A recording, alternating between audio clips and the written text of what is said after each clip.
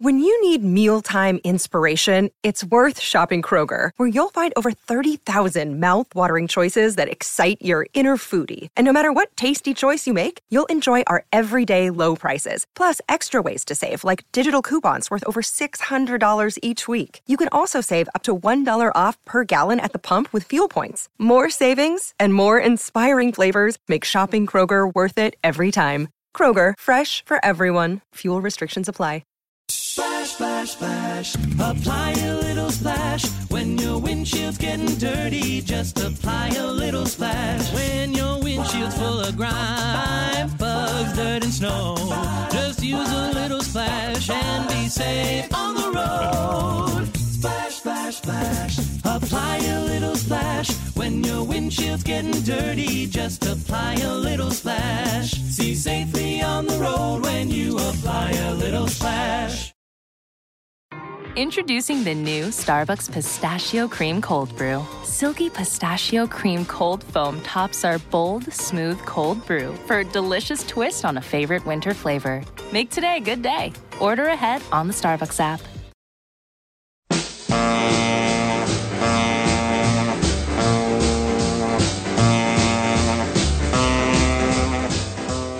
Welcome to Let It Roll, the podcast about how and why popular music happens, hosted by Nate Wilcox.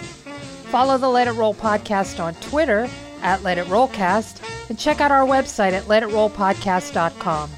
Let It Roll is a Pantheon podcast, and you can listen to more great podcasts at www.pantheonpodcasts.com. Today, Gurdeep Ladar and Justin Gausman of the TCB Cast join Nate to wrap up their discussion of Elvis Presley's life and career based on Peter Guralnick's Careless Love, The Unmaking of Elvis Presley, and HBO's The Searcher.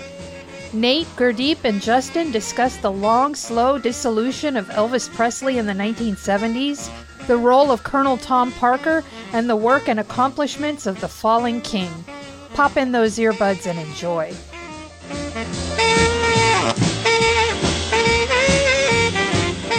Time to let it roll.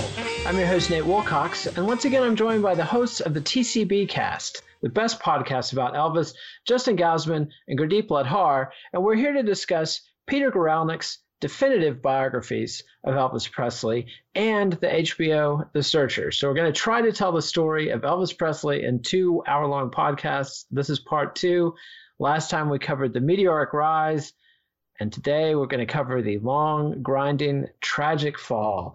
Gurdeep, yes. General thoughts How's it going? on welcome to back to the show first. Thank you.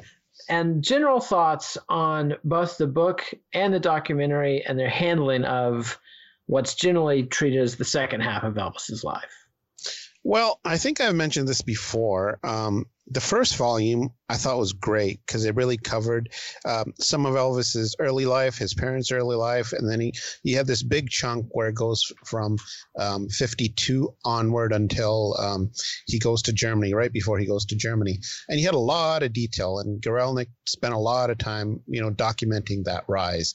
But then the second volume I felt was a little rushed because he had to cover the Army life, not only the Army life, but then post-Army all the way to 77. And I think it was a bit too condensed for my liking. I'm sure other people would prefer that maybe because they're like, oh, there's a lot here to dig into. But me personally, I thought 3 volumes would have been a bit better. Maybe go from Army to 68 and then a third volume from 68 to 77. But that's just me. But I did really enjoy the 2 books. I read them multiple times and, I enjoy them a lot. It's just, I want more. That's essentially it. And then The Searcher I thought was also really good. That one, obviously it can't cover exactly what the Guralnick books did, but it did do a good job. And I like that they focused in on the music, especially both volumes. But those are essentially my thoughts on both of those. And Justin, before you jump in, I want to give the title of both Guralnick books just out of respect for the source material here. The first one is The Last Train to Memphis, The Rise of Elvis Presley, which we discussed last time. And this time we're talking about Careless Love, The Unmaking of Elvis Presley. Go ahead, Justin. Well, and isn't that the most apt title? That you would think that, the rise and you would say the fall typically, but Guralnick chooses his words carefully, and it was deliberate that it was, the unmaking, because it's not just a fall. It's so much more complex than your traditional what you would think of as just a fall from grace that so many other artists had. It really was on a fundamental level an unmaking of him creatively, of him personally, of him health wise, and it's a fascinating story that over the years I personally have felt, as an Elvis fan, you start to feel like that era is a little over talked about compared to certain other eras of his life. People tend to like to view things that are more morbid. We have a morbid curiosity. But there's still so much here that's worth talking about, and you really can't grasp the whole Elvis story without talking about, everything from the army to his death. And yeah, same with The Searcher. I mean, and again, like Gurdeep said, the emphasis was really to put the focus back on the music and, sort of Elvis the man to an extent, but really try to pull away from exploring necessarily Elvis, as a cultural phenomenon from a larger perspective. It's really trying to, sort of like the Guralnick books did, where you're getting almost a not necessarily day by day, but a week by week or month by month, step through his life and kind of follow that journey. Absolutely. And Guralnick has, I think, a pretty apt sentence to describe the story of Elvis's inexorable decline, what could almost be called the vanishing of Elvis Presley. And that, I think, sums it up really well. And it's a painful story to read. He introduces, the first words of the foreword are, "This is a tragedy."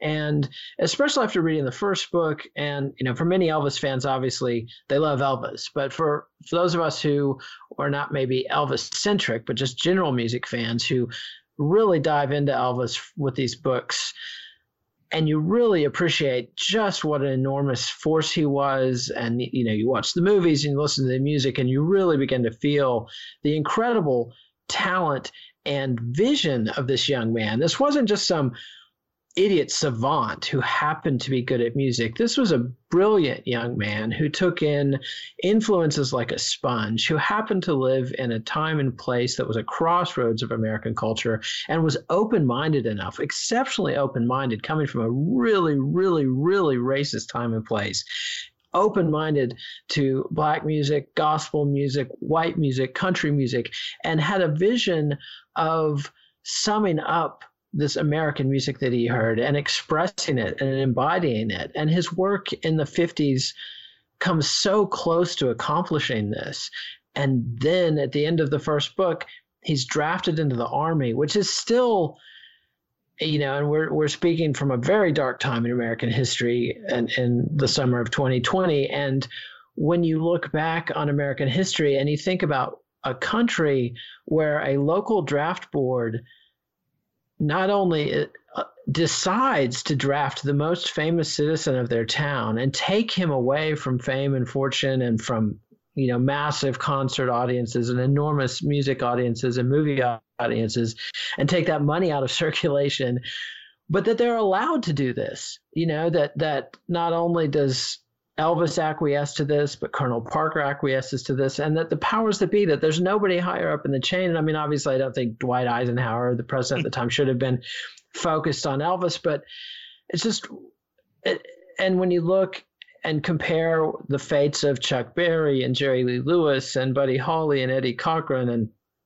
so many of his contemporaries, there's self-damage in almost every one of those stories, and bad luck and others.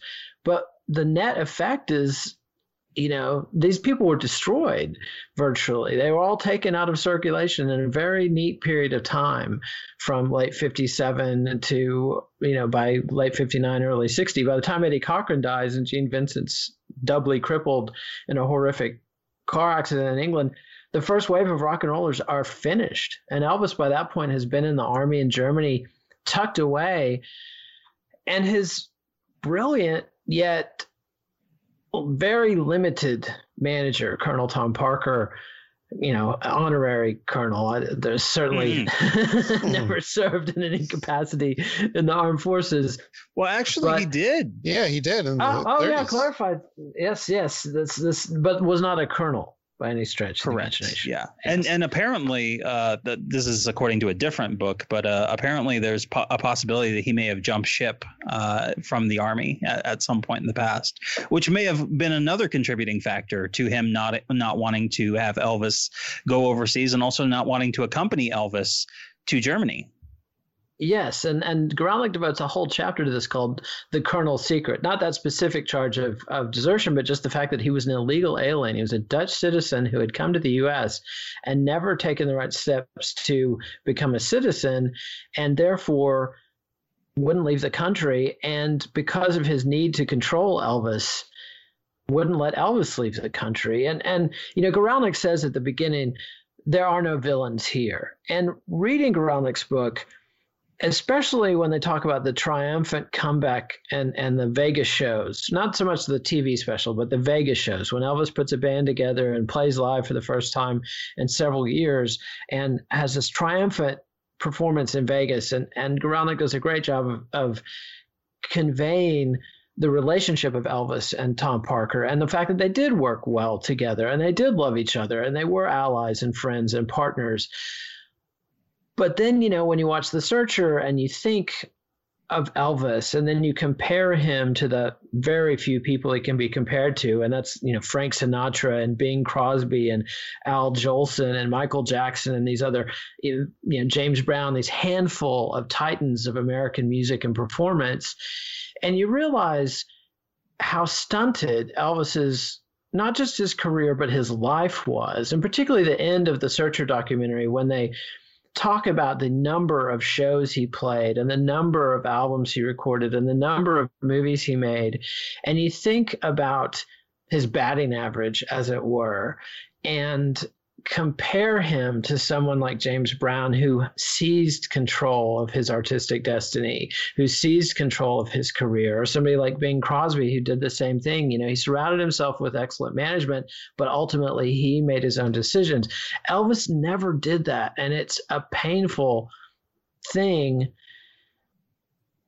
And I find myself blaming Colonel Tom Parker. I mean, is he a villain? Justin? I don't believe so. I tend to agree with Guralnick that there really isn't a villain per se in the story. If by definition there had to be a villain, it would probably be Elvis Presley, to be honest, because fair enough. At the end of the day, and remember, we're the ones hosting the Elvis podcast. But I mean, that's what it really comes down to, is that, Parker was flying blind just as much as Elvis was. There was no roadmap. And what little roadmap there was, they tried to follow. We talk about, and obviously we're going to get into stuff like the movies, but he's following a model of, the Dean Martin and Jerry Lewis comedies with, Norman Torog directing a bunch of Elvis's movies in the 60s when he's, older and going blind. I mean, that they're holding on to, the last bits of the old way of doing things in the entertainment industry, because that's the only roadmap that they have. And sure, the Beatles and James Brown and everyone that comes after Elvis has the opportunity to look at, what's going on there and go, oh, we're going to take a different approach. But nothing is on the same scale as what Elvis, except for the Beatles, and they've at least got, them, each other. Elvis is flying blind, and so is the Colonel. Yeah, and the formulaic aspect of those 60s films got to Elvis eventually, because initially he was fine with it. They're making money. They're making a lot of money, and he can still record music. But as the years went on, and we're going to talk about the Helen range, but he was limited to what he could record as well. So he just show up and just do his songs, put no effort into it. But the real music that he was making was stuff that he was doing at home in his Bel Air house. And, some of that stuff later came out, and then How Great the Art came out. So later on, you can see that he was frustrated that he couldn't do anything about it. And finally, in the late 60s, he broke up. But as Justin was saying, no one stopped Elvis from recording what he wanted in the 70s. He just, I think, obviously it had to do with the pills as well, but he kind of lost his passion for singing. And all he wanted to do was spend money, and to spend money, he needed to keep going on tour. So I think a lot of people do villainize Colonel a lot because of that. But also, I mean, the Colonel had a lot of mistakes as well. But as Justin was saying, where's the guide to follow? There's nothing to follow. We got to kind of roll with what we have. And, they talk about that in the documentary a lot, too. I think Tom Petty's one of the people who says there's no guidebook to follow. But having spent the last year devouring Gary Giddens' 2-volume bios of Bing Crosby, and he's doing a third one. So Bing's life is big enough for 3 volumes. Hopefully the publishers agree. And devouring James Kaplan's 2-part biography of Sinatra. And from a publishing aspect, those are clearly modeled on the Guralnick books, which were a big success. However, there was a path. It wasn't rock and roll, and it wasn't TV. So I understand that Elvis was a new era, but both Sinatra and Crosby navigated much of the same mass media success and enormous fame, and were able to carve out room for artistic growth, both in music and in film. The thing that those performers have in common with Elvis is that Elvis is really the last of an era when the peak of stardom was seen as becoming a Hollywood movie star. From the teens, 20s, 30s, 40s, 50s, Hollywood and movie stardom was the absolute apex. And Elvis is part of a process that changes that to being TV stardom, but really rock stardom becomes the absolute apex. And so in that sense, it's different. But Bing and Frank were somehow able to emancipate themselves. And the closest I can come to a theory as to why is Bing's better education, and both Frank and Bing being older when they achieved mass success and having had to work much harder. And I think Tom Petty makes a point in The Searcher that Elvis was very, very young when he became enormously famous and was cut off from getting to experience life as a regular person. And so his ability to input new information and be a music fan and just walk the streets and learn and absorb was extremely limited. And I want to talk about Germany just for a little bit, but first I want to play a snippet. This is the end of It's Now or Never, which is an English rewrite of the Italian operatic ballad O Sole Mio. And let's hear Elvis unveil an unprecedented singing style for himself and an amazing ability to hit high notes that he had never shown before. My love won't wait. It's now or never. My love won't wait. It's now or never. And that was Elvis Presley's smash hit from 1960, Now or Never, based on O Sole Mio. And this is something that Elvis cooked up while he was in Germany. He took the time while he was in the army, and obviously he had a full 8-hour day job with the army and was a private and in an armored battalion, I believe. Mm-hmm. But he met a guy named Charlie Hodge, who was a singer and in the music business. And together they got into operatic singing, and Charlie really helped Elvis master some of the techniques to be able to do a swoop like that, which is really amazing. And it shows that Elvis was growing and thinking and listening while he was in Germany. And, it's part of the recording sessions for Elvis Is Back, which was his big comeback album. And Guralnick does a great job of showing just how excited Elvis was to be back in the studio. And he's working with the cream of the Nashville session men and 2/3 of his original band, Scotty Moore and DJ Fontana. And it's an explosive mix, and they do great work. But at the same time, while Elvis was in Germany, he had been given amphetamines by the U.S. Army. And he had met a 14-year-old named Priscilla Presley, and he had been isolated and surrounded himself with what became known as the Memphis Mafia much later, but what he called the guys. Mm-hmm. And so these patterns that are going to dog him for the rest of his life are there, all introduced in this brief period in Germany: the drug addiction, the sycophants, and I don't want to say a bizarre relationship with Priscilla Presley, but a pretty stunted relationship. I mean, you know, he's a 20-something young man fallen in love and assiduously courting a girl he met when she was 14. And that's just kind of weird. I mean, does that my take on it is he was somehow stunted, you know, that the Tom Petty theory of here's a 19-year-old who suddenly becomes world famous and he's trying to recapture his childhood. And when you compare it to the romance he had with Dixie Locke in the first book, very different. Gurdeep, thoughts on the German experience?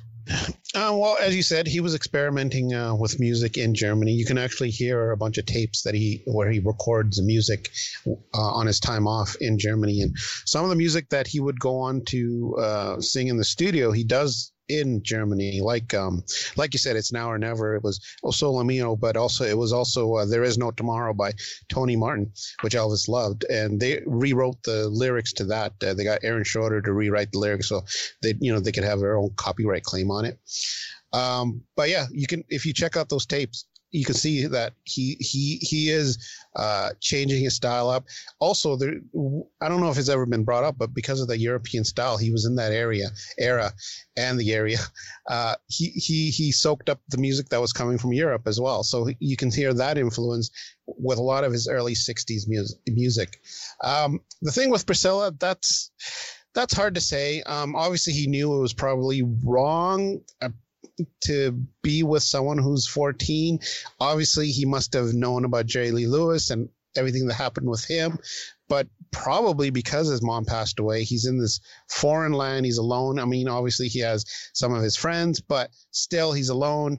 And now here's someone who's from the States, who's not from Germany, and they just have a regular conversation. And like you said, his growth was stunted probably because he got up to Sun and then that was it. His normal experiences were over, and here's someone who would be around his age when he first started. So they would have stuff in common. So that's probably why he was infatuated with her. And he did kind of forget about her when he went back to the States, but then I guess she would keep calling and writing, and he eventually acquiesced, and she came over, and how all that story went. But me and Justin mostly like to concentrate on the music in our podcast. We don't really delve into his personal life too much, but musically, I think when he came back in the early 60s, he was excellent. Like the training with Charlie Hodge helped, obviously, because you can hear the difference when you first listen to like Make Me Know It or Thrill of Your Love or any of those songs from that Elvis Is Back album. It's excellent. It's great. Anything to add about the Germany period? And I just want to say, I do want to focus on the music. The Priscilla thing's really the only bit, and we will talk about Anne Margaret a little bit, but those are the only two bits of his personal life I want to get into. But I just think it's so pivotal, that relationship with Priscilla. So go ahead, Justin. To me, I was going to go a little bit of a different route than Gurdeep, because we've had this conversation on our show before. As much as we prefer to focus on the music and the movies, eventually you these things brush up. They're inseparable. You can't, take the music or the art without taking the man. And, I've stated on the show that I feel personally that it's a classic case of grooming at the very least. But, and this is not in any way to excuse it. And the excuse often does come up that, times were different then. And I was actually looking up statistics, but like in 1960, I think the statistic was 1 in 10 marriages in 1960, like actual marriages two people under 18. It was 1 in 10 of all marriages collectively. So it's not like it was unheard of at the time for someone, older to be in, a relationship with someone younger. But there's no question that Elvis knew that it was wrong, and still pursued it. And to the point that you were talking about, Nate, absolutely, I agree that part of why Priscilla appealed to Elvis is that he was emotionally, I mean, if he was functionally a 19-year-old perpetually from the point at which he, hits it big until, when he returns from the army and he had to grow up a little bit. I mean, he's got the emotional maturity of a teenager. And I think as the 60s go, that changes because he tries to kind of wiggle his way out of the Priscilla thing and tries to avoid, marrying her to a certain extent. And by the time we get to the late 60s, of course he does. And by that point, she's in her 20s and, that's a totally different thing. So, and a lot of people like to focus on the fact that she was 14 when they met. But again, when they married, she was much older. So I don't know. It's a lot. Yeah, it's a lot to unpack, and we've got a lot to cover. So I want to keep us moving, but I want to talk one last thing from Germany, and that's the beginnings of this pack of sycophants that he is surrounded by or surrounds himself with. And sycophants, I mean, I think Guralnick does a good job of showing that these were bright guys, these were capable guys, but none of them were as capable as Elvis or as bright as Elvis. I mean, this is somebody whose peers can be counted on, the fingers of two hands over a century, Mm-hmm. And so at any given time, he's maybe got one or two peers on Earth, but someone like Frank Sinatra surrounded himself with songwriters and musicians and artists and, editors of magazines and movie stars and politicians. Yeah. And Elvis is surrounded with a bunch of guys from Memphis that he went to high school with, and it really limits him. And now I want to switch to the comeback. And quick thing, though. Go ahead. Yeah. Quick thing. Elvis wasn't alone in that. The Colonel made sure that anyone who was who could influence Elvis, be it Scotty Moore, Bill Black, Lieber and Stoller, they were kept away from Elvis during his personal time. Like Scotty and DJ were including the Jordanaires, were banned from hanging out with Elvis during that Frank Sinatra TV special, the Timex special in Florida during their times off. Just when they were rehearsing, they could hang out with him. He did that on purpose. He wanted to make sure that people who could influence Elvis in any way, creatively or anything, were kept far away. And he didn't consider the Memphis Mafia, as they would become to be known, as threats, because he thought these guys are idiots. They're not going to do anything. They'll just hang on because all they want is to hang with Elvis and get girls and whatever Elvis gives to them. So the Colonel did play a part in that. Excellent point. I'm glad you brought that up. And that to me is another, point on the side of villainous Colonel Parker.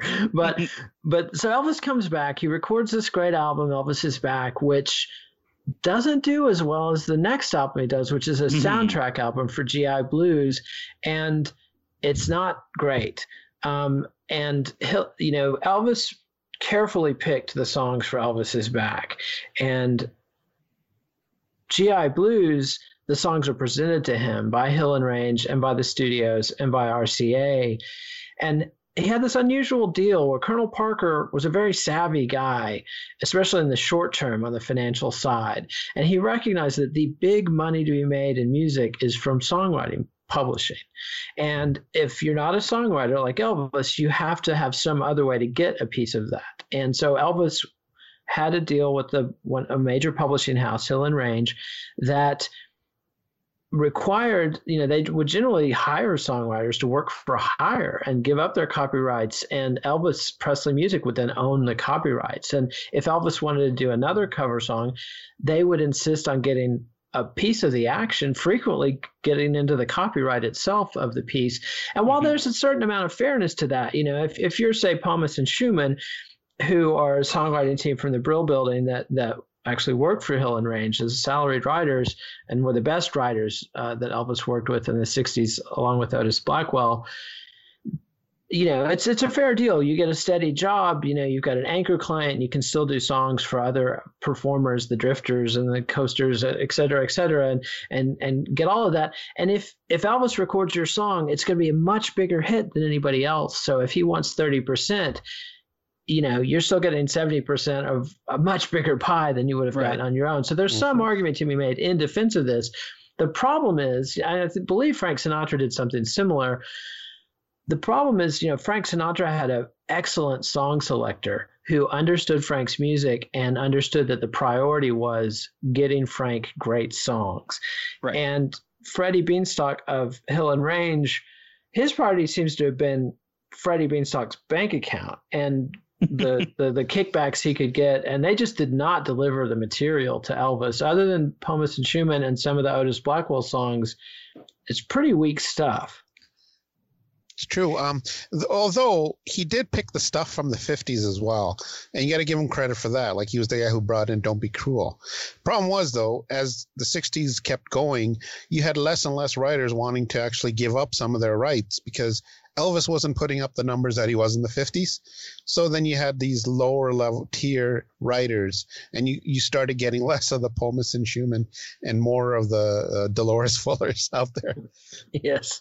Yeah. Well, and the flip side to that, like where you were heading, Nate, with the idea that it's almost they've got a chokehold on it because they're holding all the cards. Like you said, you get an Elvis Presley cut and you're pretty much set for life. And that's, knowing that at the time, like he's having, hit after hit after hit after hit in the early, the late 50s and the early 60s. He's a gold mine. And, even today, you look at, some of his kind of meh albums in the mid 60s, and some of those were still over the years have gone gold. So, those songwriters are still receiving, a ton of money. Well, maybe relative speaking, but it's still giving them some revenue that they might not have gotten from another artist. And so they've got a way, do they hold on to that or do they get a cut of the pie? But the great irony is that because they've got this kind of chokehold on things, Hill and Range and Colonel and Elvis, they're never actually short on songwriters because people want a cut of that pie, but they may not necessarily be the best songwriters. The best songwriters might realize that, I'm an artist and I'm going to, put my stuff to people who, I believe in more, than Elvis Presley. And even some of the staff writers would not necessarily give him their best songs. Pomus and Schumann didn't give him Save the Last Dance for Me, for example. So, true. And that might have been a timing factor as well, but that's just the first great Pomus and Schumann. And, they wrote things like Viva Las Vegas and Little Sister Marie's the Name, which are wonderful Elvis songs, but are not quite Doc Pomus's best work. Can we talk about the movie soundtrack material? Because that's Absolutely. Another thing too is the movie soundtracks kind of got conflated with, his general material. And I wish I could have been a fly on the wall for some of those conversations because I don't really understand other than, you look at G.I. Blues and you look at Blue Hawaii and they sell like mad, way better than Elvis's Back, the more well-respected. I actually call the Elvis's Back album Elvis's best 50s album, like stylistically kind of perfectly encapsulates everything great about Elvis in the 50s, but it's much more polished. But by that, on the flip side of that, you have GI Blues and Blue Hawaii, and the fans are buying that up. And so they essentially, Colonel and RCA, they go, let's just do more of that. And let's just have that be the music that Elvis is known for and that singles are being pulled from, regardless of, what the quality is, even though a lot of times those songs are written to fit scenes in a screenplay or to, just serve as a title track for a movie. And there's some songs in there that Gurdeep and I like. We really like Follow That Dream and we like Bossa Nova Baby and we like Viva Las Vegas. Gurdeep likes Beach Shack from Spin Out, but that's a whole other story. That's a different story. Let's not go there. But Steph's telling me I got a cue, and since we're here at this point, I wasn't going to do this, but I'm going to pull out one of the egregious clams, if you will, of the movie soundtrack period, and I got to do The Clam by Elvis Presley. gather round and listen to that bongo sound. Grab the first one in your reach. Now we're gonna shake the beach. Yeah, yeah, yeah. Do the clam, do the clam. Grab your barefoot baby by the hand. Turn and tease, hug and squeeze. And that was Do the Clam by Elvis Presley. And that's just illustrative of the kind of crap that Elvis was presented with and recorded. And to me, the idea of presenting one of the greats of American musical history with a song like that, with the idea that he would actually put that in his mouth and sing it, is just heresy. And it crushed Elvis. Sorry. Go ahead. Yeah, no. I mean, you guys know more of the details, and I'm trying to make mistakes, so please jump in. No. I was just going to add on that, you know, when you look at these movie soundtracks, they're not marketed like traditional movie soundtracks. You don't think of Paradise Hawaiian Style in the same breath as West Side Story or The Sound of Music, you know, and that's a failure on the part of RCA and Colonel Parker. They didn't understand artistically what they were even doing. And so what you would end up with is that songs that had nothing to do with the movies would get relegated to the back, you know, to the B-sides of these movie soundtracks. And they were way more artistically interesting because Elvis didn't put out a proper studio album, with the exception of the gospel album from 1962 when he did Potluck, to From Elvis in Memphis in 1969, other than he did the gospel album in between there. But you've got stuff like Tomorrow Is a Long Time on the backside of Spin Out, and you've got Guitar Man on, you know, I mean, granted, they threw that one on side A of Clambake, but I mean, they just had no idea what they were doing. Yeah, and they had no regard for the artist. They had no concept that Elvis had artistic merit, I think, fundamentally. They saw him as some sort of rock and roll piffle and kid stuff and a limited actor. And you know, Elvis fought and was promised that he would be getting artistic movies. And they did two, Flaming Star and what's the other one follow that dream? Oh, Wild in the Country. Yeah. Wild in the Country. And neither of them quite clicked. And you know, Guralnick blames part of that on Elvis, and it might have been the amphetamines. His performances were not as inspired as they had been in the 50s. But eventually the combination of bad films, or increasingly bad films, and the Colonel's habit of negotiating constantly meant that a bigger and bigger percentage of each movie's budget was going to Elvis. Meanwhile, the overall budget for the movie is shrinking because they're seeing diminishing returns. And so Elvis is getting bigger paychecks to be in cheaper and cheaper movies. And it wears his audience down, and it wears him down. And he is disassociated from the 60s. You know, Dylan's coming out, the Beatles are coming out, the Rolling Stones are coming out, Motown is happening, Phil Spector's happening. And Elvis is just sort of tuning it out. For one thing, he's on a treadmill. And another thing, he knows he's no longer leading the way, and he's not even involved. And you know, Priscilla talks about that in The Searcher. You know, he's just walled off. And Odetta Sings Dylan is one of the few windows. Like he puts out two gospel albums in the 50s that are passion projects. And gospel music remains his go-to, the music he comforts himself with. And he pushes those two gospel albums through. And they both do very well. I mean, I think they're two of the best-selling gospel albums in history. Go ahead. I believe How Great Thou Art won a Grammy. Yes. And you know, so but you know, it's not big time, but right. But he does. You mentioned his version of Tomorrow's a Long Time by Bob Dylan, and he couldn't stand Dylan singing, which was totally understandable. A lot of people can't stand it, but when he heard Odetta, so when he heard Odetta singing it, he got it, and he loved those songs, and he wanted to do them, and he does Tomorrow's a Long Time brilliantly. And watching The Searcher and seeing that album cover, Odetta Sings Dylan, it's like, where was Elvis Sings Dylan? You know, where was Elvis Sings Lennon and McCartney? Where was Elvis Sings Motown? Where was Elvis Sings Stax? I mean, there was so much great material, and he's just cut off from it. And Guitar Man is another one, a pivotal one that I want to cover, because that's a song by Jerry Reed, who was a country guitarist, that Elvis wanted to do. And they actually bring in Jerry Reed to play the session because none of the guitar players could figure out the tuning of that song. And Elvis wanted it the way he'd heard it on the Jerry Reed performance. Jerry Reed comes in, they record it. Elvis is fired up. They record several other songs, Big Boss Man by Jimmy Reed and some others. And this is the first time in years when Elvis has been passionately excited at a recording session.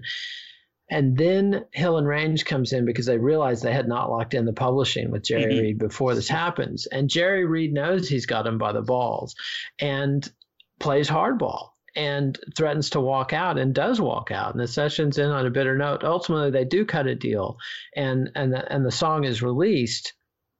But I see that as sort of a beginning of Elvis awakening because of the ugliness of the confrontation in front of the musicians, in front of Elvis.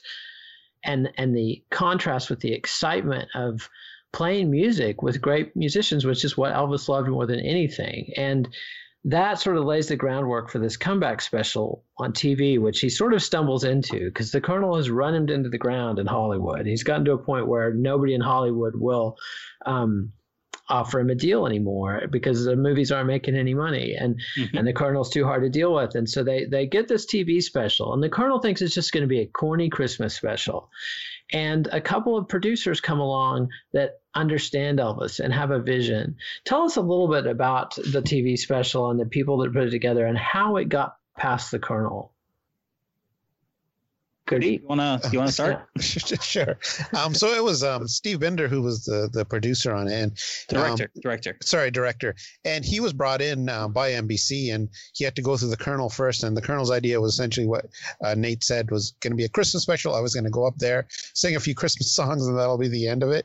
And Steve was like, first off, he wasn't a fan of Elvis, but once he got to talking with him and he saw how he was around his friends and some musicians, he's like, this should be the show. This should be Elvis coming up, showing his various styles. So it was always a give and take with the Colonel, and the Colonel finally acquiesced and said, sure, you can do it your way, but we're still going to end it with a Christmas song. And Elvis won, a song was brought in, If I Can Dream, and Elvis heard it and he's like, I got to end it with that. And that was another issue. So to get the Colonel's blessing, they had to take out an excellent version of Tiger Man, and they replaced it with Blue Christmas. But essentially it woke up creativity in Elvis. From then on, he didn't want to sing any song that he didn't truly believe in. And the Colonel jumped on that. He's like, this is successful. Let's book him in Vegas. And that's how we get into the Vegas. But Justin, do you want to add anything to the 68 TV special? Talk a little bit about the impact of that TV show on Elvis, his career, and the greater culture. Yeah, well, I mean, and the interesting thing is that's filmed like in the middle of summer, and they have no idea. Like they go in and they do this pre-recorded TV special, and they have a great time doing it. And Elvis is re-energized, and when he gets off the special, he goes off and he puts a little more enthusiasm. You can tell in some of his 1968 films that he's a little more engaged. Stuff like Live a Little, Love a Little.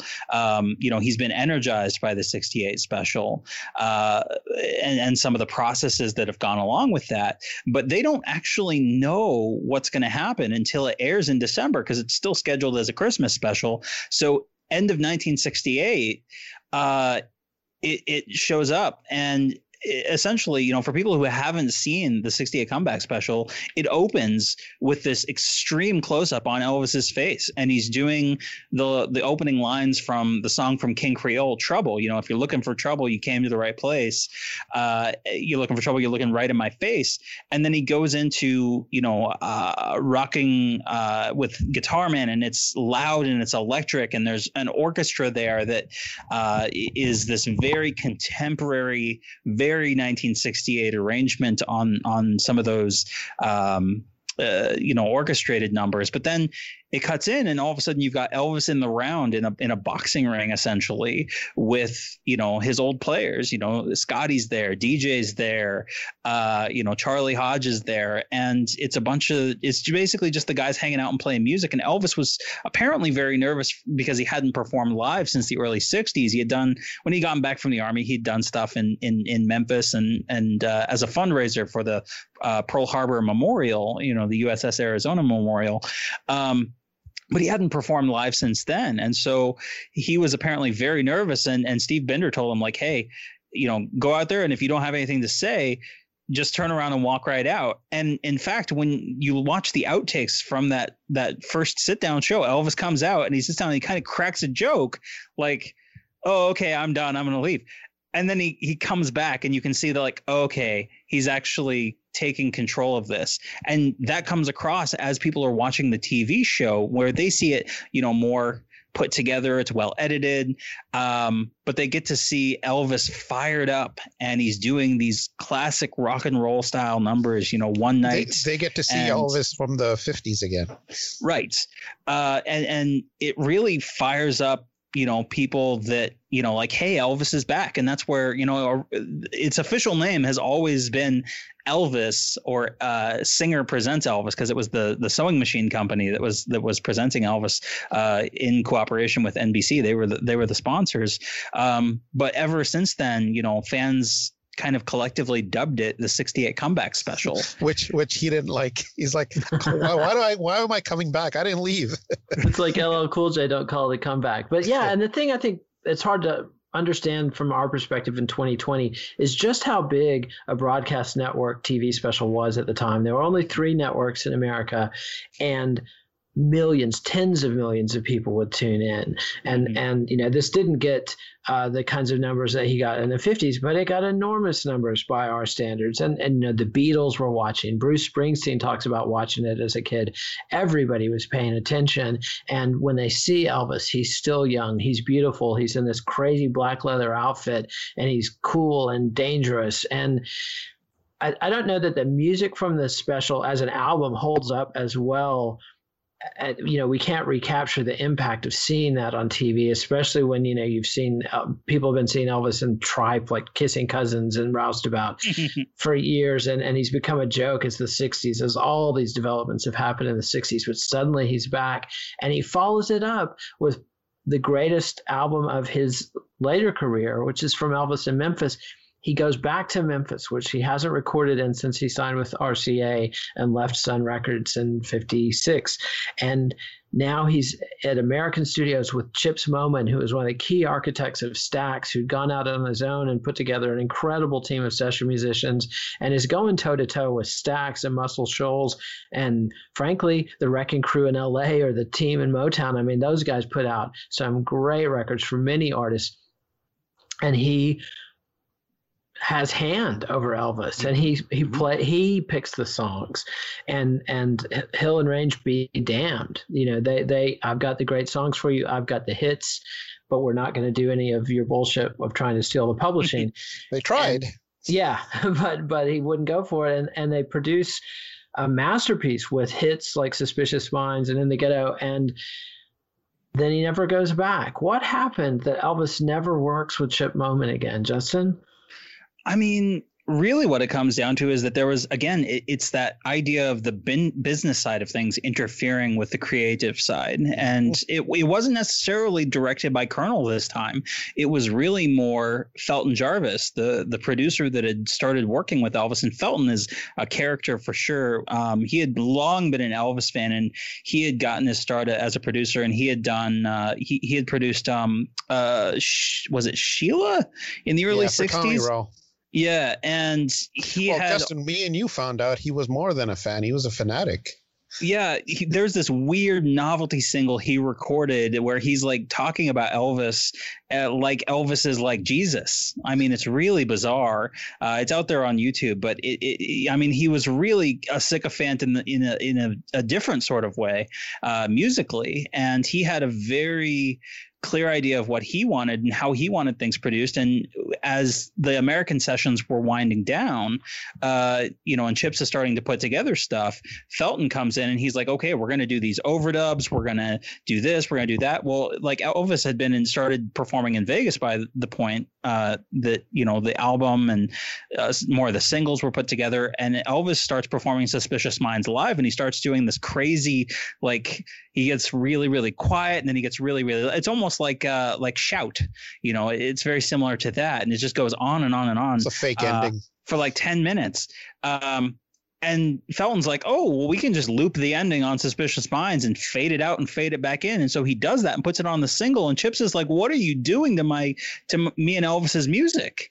And that, Felton taking control and RCA taking back control from someone who could have had a more positive impact on Elvis musically and did have a positive impact on Elvis musically, completely wrecked that relationship. Chips, was never not friendly to Elvis, and Elvis, probably he was aware that it was going on, but Elvis was always very passive about the business side of things and went out of his way to avoid talking about it or being around it. And it really was a shame because Chips kind of had an excellent path. I mean, Chips had worked with B.J. Thomas and he'd worked with Dusty Springfield. And I mean, it was really great material that they were working on. And I don't know if Nate, you and I wanted to get into the story about, Roy Hamilton there.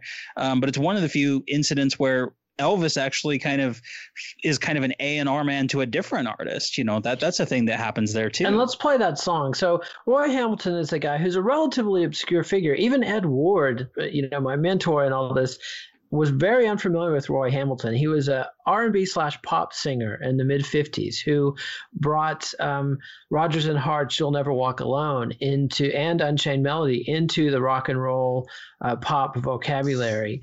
But his career faded fairly quickly, and he's trying to have a comeback. He's at the studios. I guess Chips Moen or somebody knew that Elvis really loved Roy Hamilton, and Hamilton's hanging around, and they give him this song, Angelica. And let's hear Roy Hamilton's version of this song, Angelica by Roy Hamilton.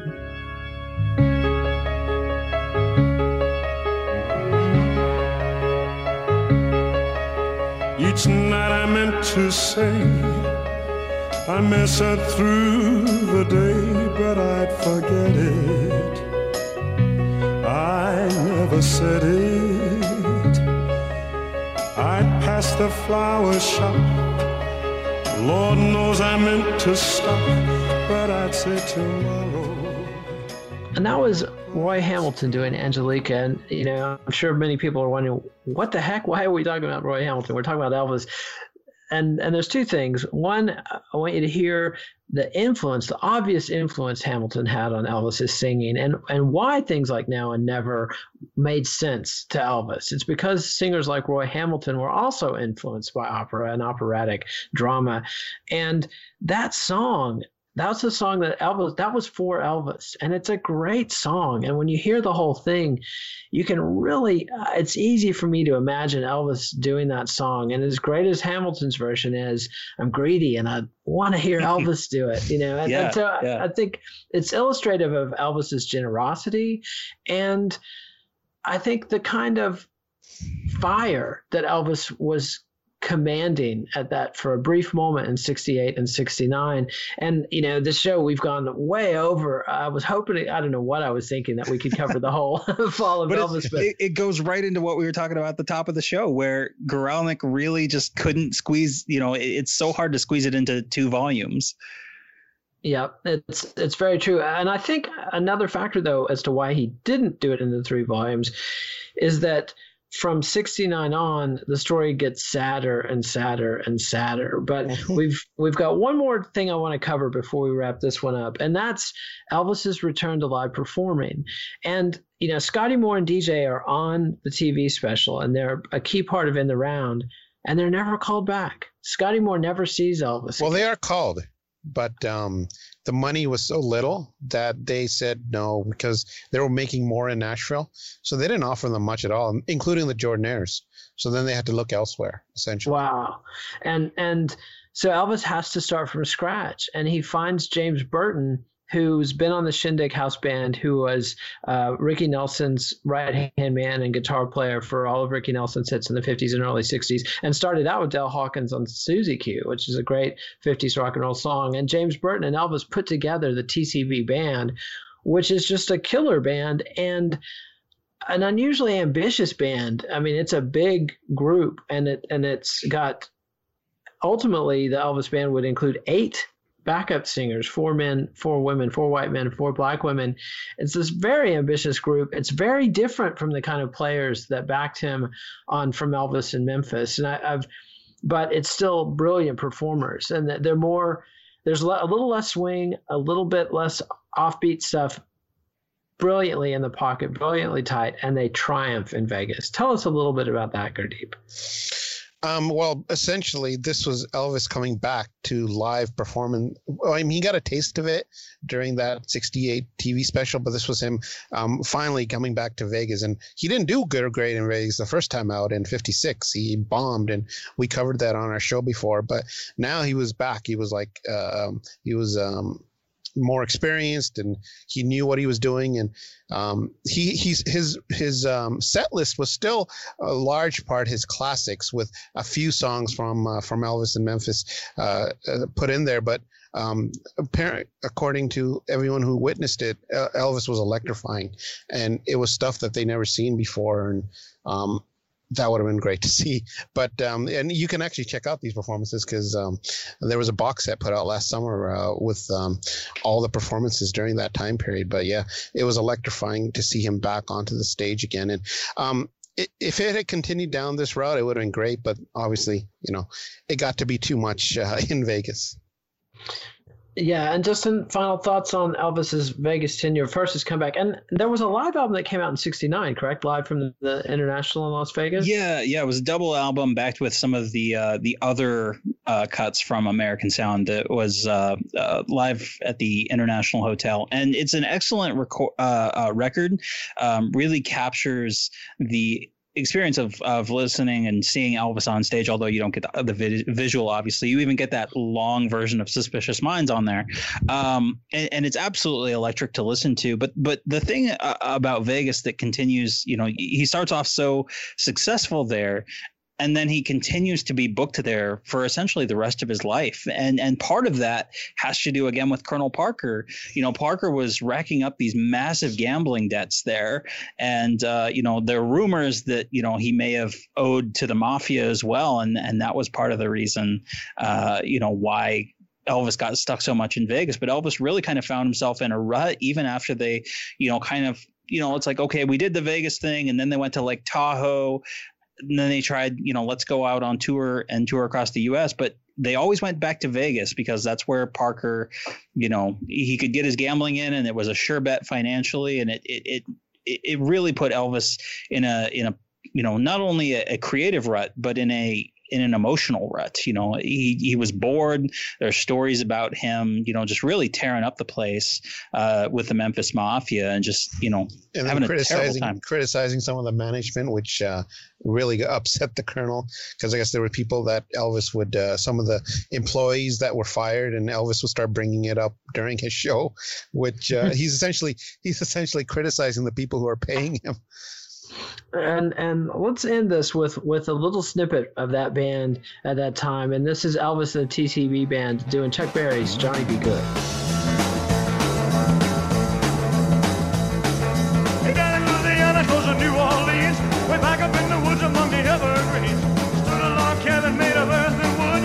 I lived a country boy named Johnny B. Good, who never ever learned to read and write so well, but he could play the guitar just like a ringing of it. Go, go.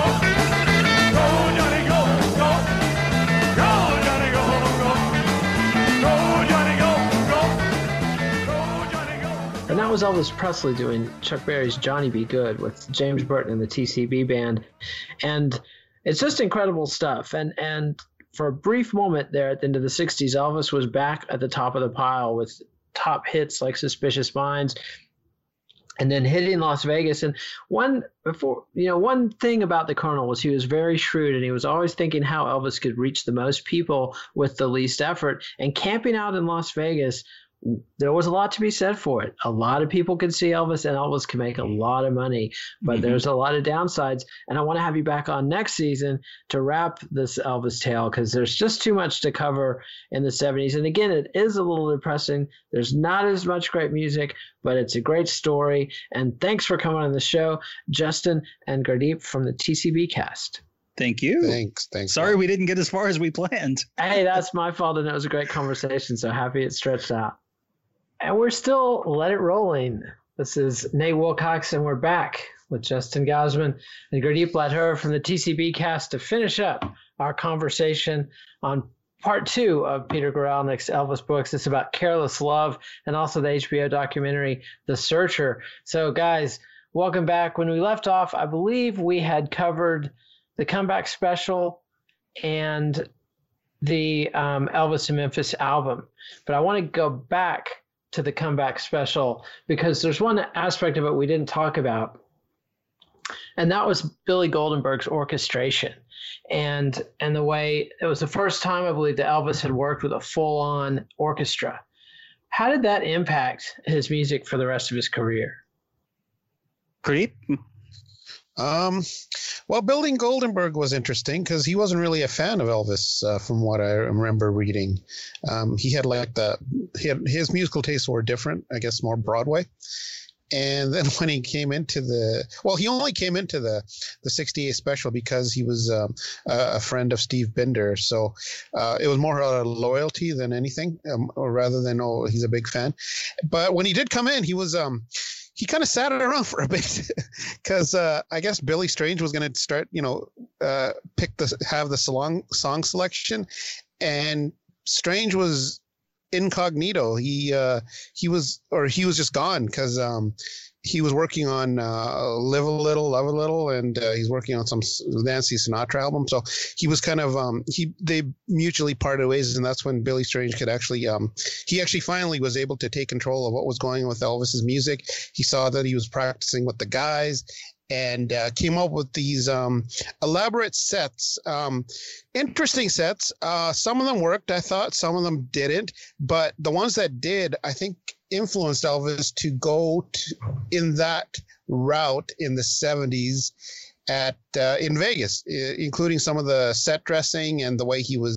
Well, his clothes were a bit different, obviously, but I think he did influence the way he approached a live audience. What do you think, Justin? Well, and I think more to what Nate's, kind of looking for is the arrangements, because Billy Goldenberg, like you were mentioning, was very different from Billy Strange, who was originally planned on. And Billy Strange obviously has some influence in there. You can tell that the 68 arrangements are a lot funkier. They're a lot more contemporary. But you have this orchestration that comes in, and that's throughout the show in any of the sequences, the gospel sequence, what they call the road medley, which is this long, almost like 15-minute segment that's sort of a condensed Elvis Presley movie, sort of celebrating that side of his career. And of course, you've got If I Can Dream, and it's when Elvis goes in and starts recording stuff like If I Can Dream, when he goes, oh, wow, this is totally different than the last time that I performed with an orchestra in a meaningful way, which was back in 1956, which, Nate, I think on the first episode that we appeared on Let It Roll, you were talking about that one. It wasn't very good because the band just went completely one direction and the orchestra went a totally different direction. And Elvis is kind of stuck there in the middle and not quite getting the timing right. And so he finally realized that it could gel and that it could work and it could amplify the type of music that he was creating. And he took. Do you think it was to his detriment, though, later on when he relied too heavily on the orchestration and less of a more intimate setting? I think there's an argument to be made for that, but I also think that Elvis was really trying to, in the 70s, be much more. He didn't want to be the king of rock and roll or an oldies artist. He wanted to be an all-around American entertainer, and he wanted to show that in the music that he chose and performed with the TCB band. Mm-hmm. What do you think, Nate? Well, I think it was, in a sense, less Elvis following the pack. And that I think Elvis's embrace of orchestration actually combined with another trend that was going on at the same time, or that happened a little bit later, which is when the brightest lights of British rock and the sort of graduates of the Phil Spector production style met. And I'm thinking of like George Harrison working with Leon Russell and others, or Eric Clapton working with Delaney and Bonnie, and you get these enormous arrangements, and for the first time in the late 60s and early 70s, you're seeing rock and roll played with full, not just orchestras, I mean, you are seeing that, but you're seeing, bands with like 2, 3 drummers, multiple pianists, multiple bassists, and this just big sound. And I think Elvis kind of helped lead the way. And I think that his gigs in Vegas and then his touring practice, he kind of got frozen there. And I do think that it was somewhat to his detriment in that he never really aggressively pursued playing with a small band in the same way, definitely not live. And when he did play with a smaller band, like when he recorded with Stax and others, it never quite gelled perfectly. But I think that he was very much with the zeitgeist and seeking this grandiose sound. And I think that the ultimate Elvis that you get, once he's got the Thus Spake Zarathustra entrance and the whole orchestra and everything is clicking, that he sort of embodied that grandiosity of the early 70s musically. So I can't second guess him. I mean, obviously, The Road Not Taken, et cetera, but it was of its time, and I think it helped him make some very powerful music. And now I want to segue back to where we are in the narrative, which is putting the TCB band together. And we talked about this a little bit when we were rushing to meet a deadline, and now we've suddenly got a little extra time. So I want to go into that a little bit more. Justin, you want to talk about how Elvis worked with James Burton to put that band together? Yeah, well, I mean, essentially what happened was that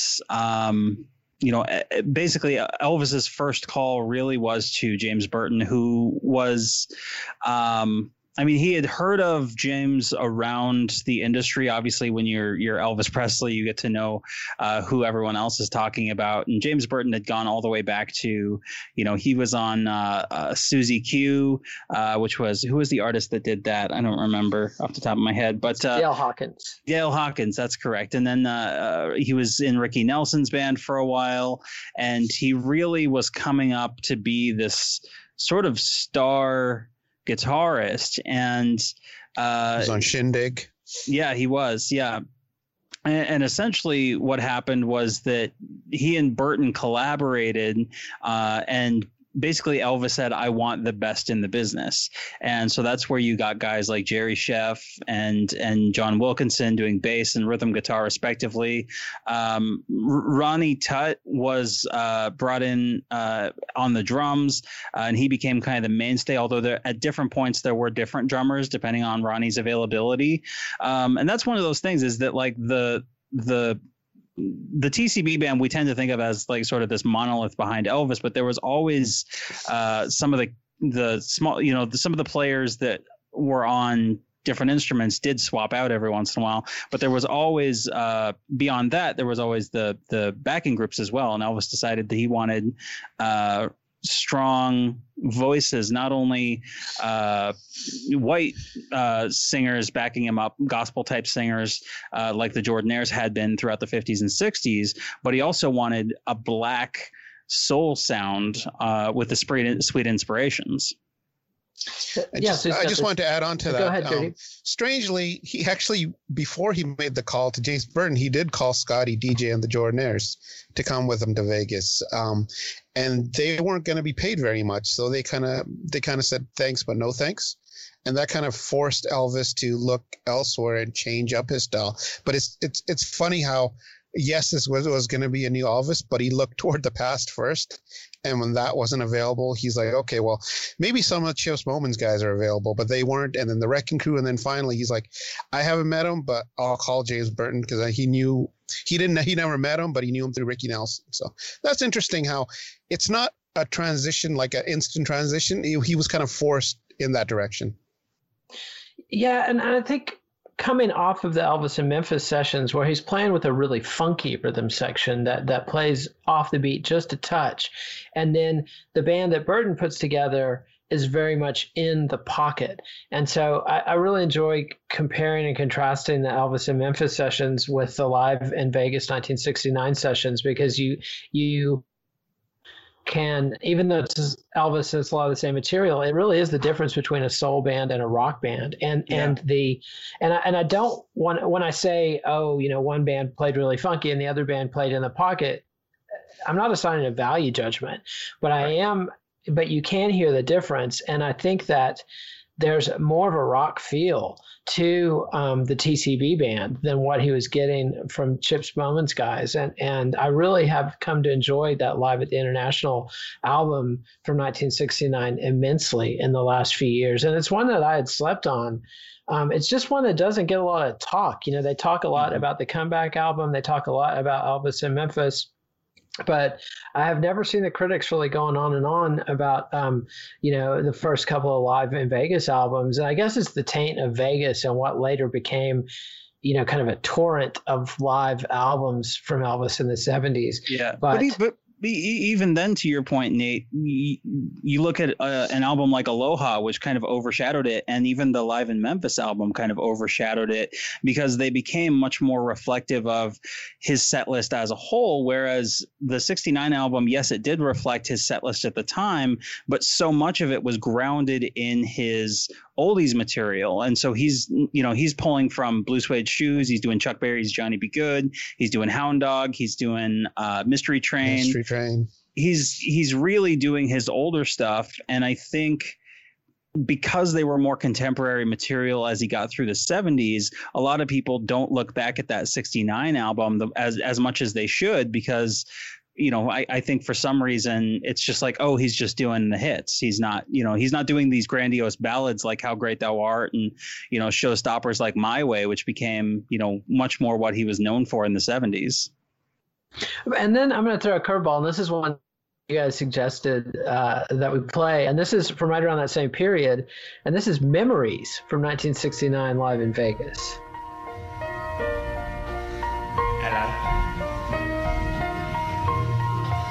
Memories press between the pages of my mind. Thank you. Memories sweeten through the ages just like wine.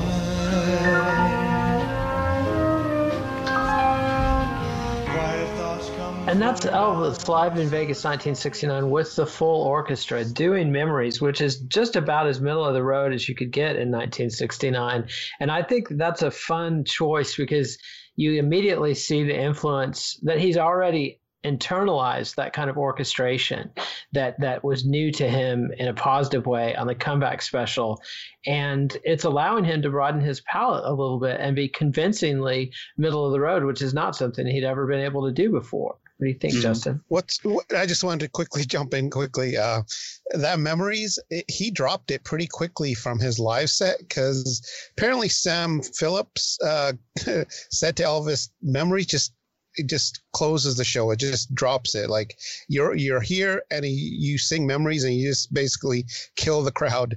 So just get rid of it. And I guess Elvis took it to heart and it wasn't there very long. Well, and that's one of those things where Elvis had a difficult time because most of the people that surrounded him were yes men. And so when he would get a criticism like that, oftentimes it was coming from a well-meaning place, but it also, I think, to him maybe felt, and obviously we're not Elvis Presley, so we couldn't say, but to me, reading how the 70s progress and how he just kind of sort of regresses into this isolation, both creatively and socially, it seems like people just didn't understand what he was going for. And because it was just like, okay, well, everyone else apparently knows better than I do, he just sort of and this continues throughout the 70s. He just sort of falls back on what's comfortable rather than pushing to something that's different or, more out there or even more contemporary. And yeah, he does pull in some of these ballads and like you were trying to get me to there, Nate, but you see that in Memories, and then it progresses. You get the 1970 sessions in Nashville where he does the stuff for That's the Way It Is, the documentary film, and its accompanying soundtrack. You get Elvis Country, you get Love Letters from Elvis, and a lot of that material, yes, there's an element of country, but like you said, there's a lot of middle of the road pop material, which is more in line with stuff that people like Tom Jones and BJ Thomas were doing, or Glenn Campbell even. even on the, more country leaning side of things. And that's where Elvis really started to feel most comfortable at. And it wasn't a matter necessarily of rights like it was in the 60s. We talked, last time about the problems with song publishing after the 68 special. I mean, Elvis said, I'm not going to sing a song that I don't believe in. And he basically, just started picking anything under the sun that sounded good to him that got brought. And that's where you get stuff, as far ranging as you get The Wonder of You in 1970. But then you also get kind of weird stuff like Life and Heart of Rome. But then he'll throw out, Simon and Garfunkel's Bridge Over Troubled Water to show that he's still pulling, influence from other contemporary artists as well. He's not just, I don't know. There's a lot. Yeah. And Bridge Over Troubled Water, I think, is sort of a quintessential Elvis cover of that period because it's a gospel-based song. Mm-hmm. It's very grandiose. It gives him the opportunity to really sink his teeth into it. And I think by the end, it becomes sort of self-parody because that's all he's doing. He's just going for that big over-the-top crescendo. Mm-hmm. But in 1970, when he does it, it's very powerful. And I want to talk about those 1970 sessions because I definitely wouldn't want to compare them to the Chips Moman sessions of 69, which I think are one of Elvis's absolute peaks, right up there with the 56 stuff and some of his best stuff from 1960. But I think the 70 sessions get slept on a little bit, and it's definitely Felton Jarvis's best work with Elvis.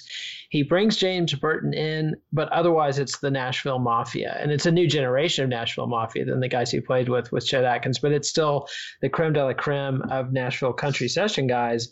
And I don't know, I think there's some problem with the way it was packaged and put together by RCA and the Colonel. The I'm 10,000 Years Old, or the country album, Elvis Country, almost has a feeling of being a concept album or a unified statement. But the rest of them, I feel like, are a little bit diffuse. And it leads down this road where the packaging of the albums really does a disservice to Elvis.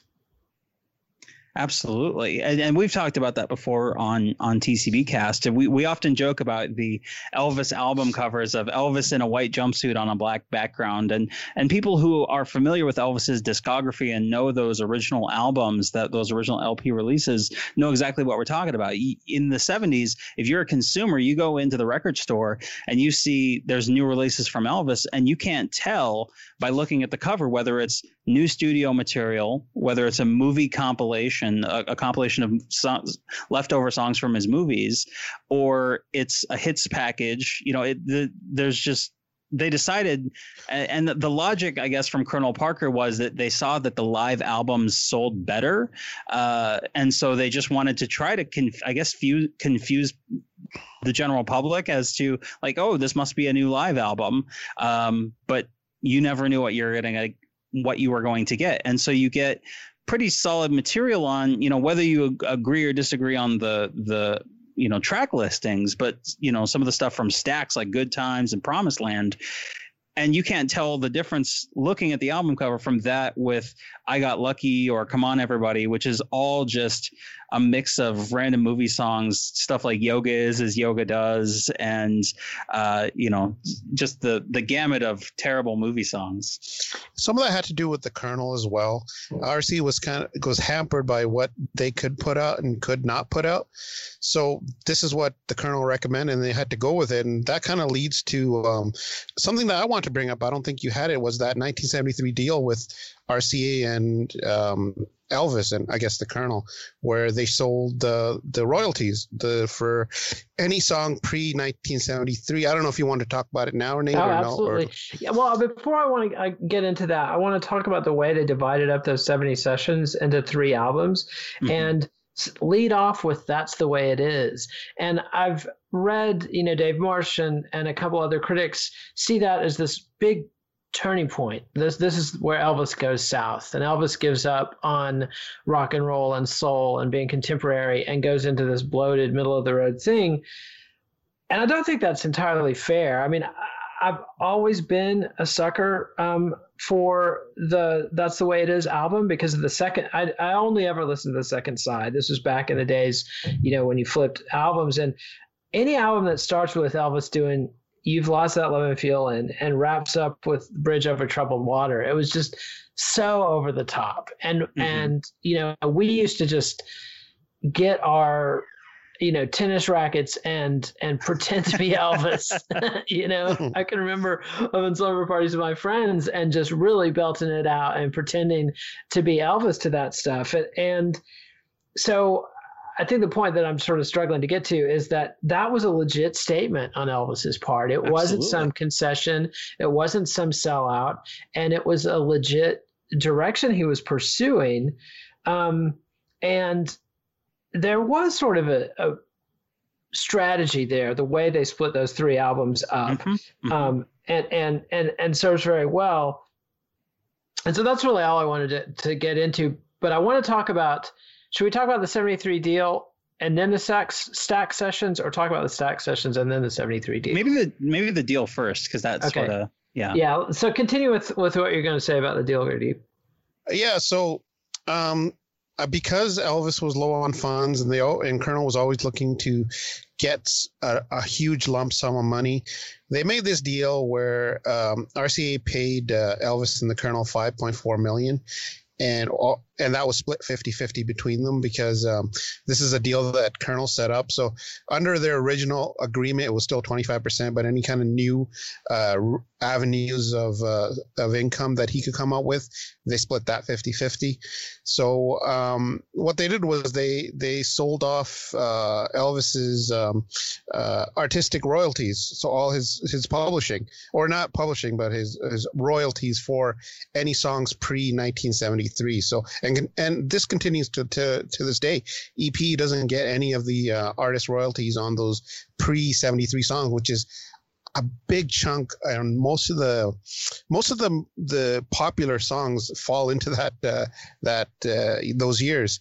They still get publishing for every song that Elvis did, but because he did own some of the publishing on some of the songs, although some of that stuff eventually will expire. So I don't know how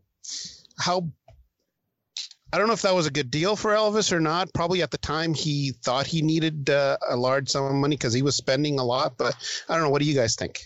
Well, it reminds me of the deal David Bowie put together, I think in the early 2000s or maybe the 90s. I think it was the 90s where they sold bonds against his royalties. And it solved the same problem. It got him a big cash infusion, but without selling the permanent rights. And it was a much smarter way to do it than the way Elvis and the Colonel. And I think the 73 deal is really the first sign that one or both of them are financially desperate because of their vices and their mishandling of money, that this is the first time. The Colonel's made a lot of short-sighted deals, or deals that gave Elvis his artistry short shrift, but rarely did he sign a deal that put himself in a increasingly weakened negotiated posture going forward. So, Justin, did you have thoughts on that? Yeah, well, and the one major thing that kind of resulted from that is that, it gave Elvis a cash infusion, in the short term, but it opened up much later down the road, as recently as like 2011, 2012, something like that. Elvis Presley Enterprises, his estate, actually went after RCA and sued them for, essentially saying that the deal that they cut was, not fair to Elvis. And I think they did it under, I think it was German law, just so that they could try to have the best case that they could.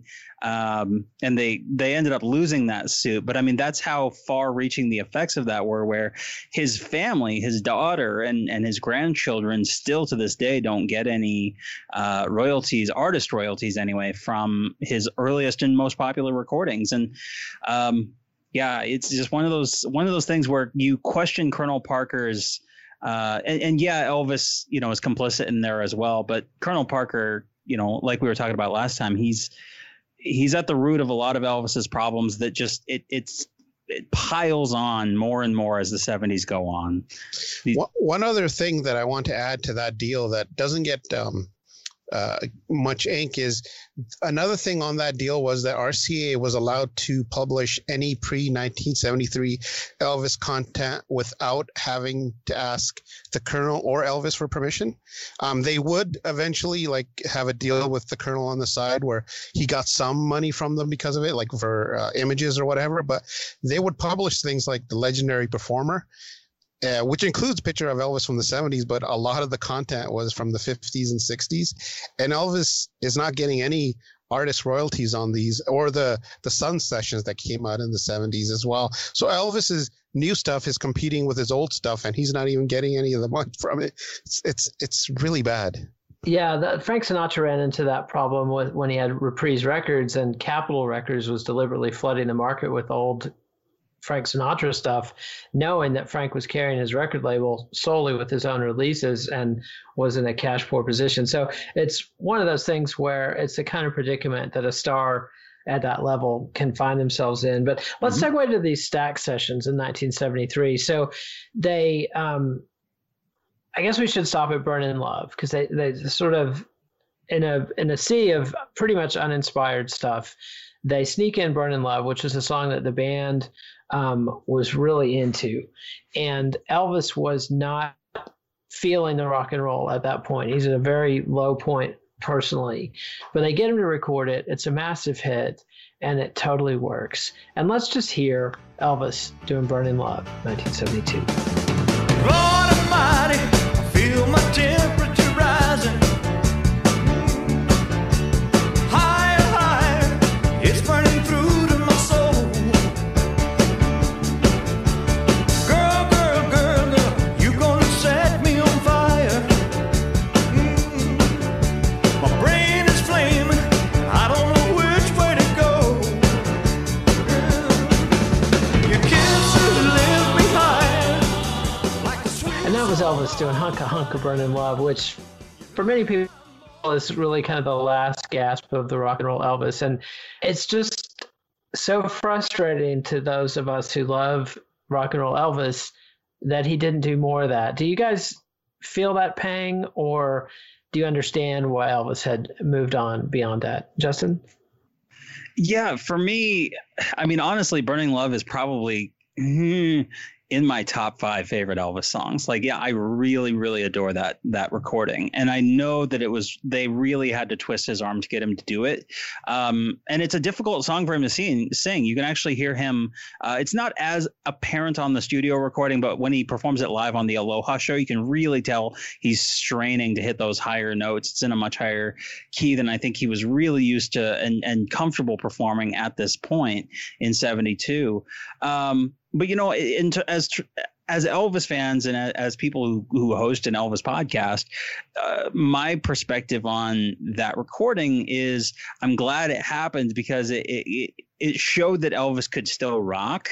But I do think that it arguably gave a little more ammunition to the people who were going, oh, well, you know, that Elvis, you know, should never have gone away. It's like, again, people just didn't understand what Elvis was going for and what he was trying to do. And maybe he was wrong for trying to do those things. But I think for me, having grown up a much younger generation, you know, for me, King of Rock and Roll, I always say King is a 4-letter word as far as I'm concerned. Because I think it shoehorned him. I really do. And that's not to say he didn't, because after Burning Love, he does do Chuck Berry's Promised Land, which is, I mean, really rocking. And James Burton is just going crazy on that one. And there's stuff even on the last couple albums. He's got For the Heart, which is a little more up tempo. Trouble. Trouble, yeah, which Travis Tritt later covered. So he did have a few. Well, we can agree to disagree on that one, but I mean, he did occasionally go back and revisit, but it was never quite as prominent or as well marketed as Burning Love was, and it never certainly made as big of an impact. But yeah, I'm glad that it happened. I have mixed feelings about it, even though it's one of my top 5 favorite Elvis songs. He was evolving. He didn't really want to do rock as much. And as you guys were saying, he was pretty much forced to do it. And because it became a hit, he was forced to do it live, but he wouldn't even bother to remember the lyrics. He would have a song sheet in front of him when he was singing it. And he just, went through the motions when he did it live. But yeah, it's just his headspace wasn't in doing rock. That's the main thing people don't seem to understand. They want him to be that rocking Elvis from the 50s, whereas people evolve. What are you going to do? Yep. And let's talk about the Stax session. So in 1973, he goes to Stax in Memphis, which is the kind of thing you're sort of wondering, why didn't he do this in 1965? Just imagine Elvis dropping by and seeing Steve Cropper and Booker T and Isaac Hayes and David Porter in the full Stax at the peak of their powers, in the mid 60s, right there across town. And why didn't he do this sooner? But he does do it in 1973, and Stax has moved on from Booker and T and the G's as their main rhythm section, although they still have Al Jackson Jr. on drums. And, they record some great material, but it doesn't completely click. What went wrong and what went right, Justin? I mean, a good portion of it is, like I was talking about earlier, the albums were just terribly marketed. I mean, back to back, you've got Raised on Rock, you've got Good Times, you got Promised Land. All three, you could interchange the titles and the cover, the album covers, and it would make a difference. But I think, Gurdeep would argue that the Raised on Rock album just didn't make sense. That song didn't make sense. Yeah. First off, that was a song from Mark James, and it's essentially talking about who wrote Suspicious Minds, and that's essentially talking about how Mark James was growing up listening to people like Elvis Presley and listening to stuff like Hound Dog on the radio, which now Elvis is doing it. It doesn't make sense at all. And Three Corn Patches, the Lieber Stoller song on that album's pretty awful. That's probably their worst song. Objectively awful. But when you get into Good Times and you get into Promised Land, you start seeing that there's a direction that he's going. And it's actually interesting because there's a gospel influence, there's a country influence, and there's a funk influence in there. And it's really not until 2014 when Sony puts together the Elvis at Stax. Well, I guess it was 2013 on the anniversary. But they put together the Elvis at Stax set, which really brings these recordings together and showcases them in a way that it's like, oh, there was something musically that they were going for here. And I think it was really just that Elvis didn't care how it was packaged, and RCA didn't know how to package it. And so you've just got, total lack of interest on everyone's part, and they don't know what to do with it, but it's like, okay, well, we'll put the material out and see what happens. And that in the 70s, when everything else is going on, culturally, and he's not hitting the top of the charts, and you've got artists out there like Elton John, and other artists at the top of the charts in the 70s, it just didn't make sense. It wasn't going to resonate unless you had an artist who was willing to be engaged with the material. As Justin said, a lot of it is the marketing. It's this. If you look at the Good Times album or Raised on Rock, it looks like every album from the 70s. People won't know what they're listening to.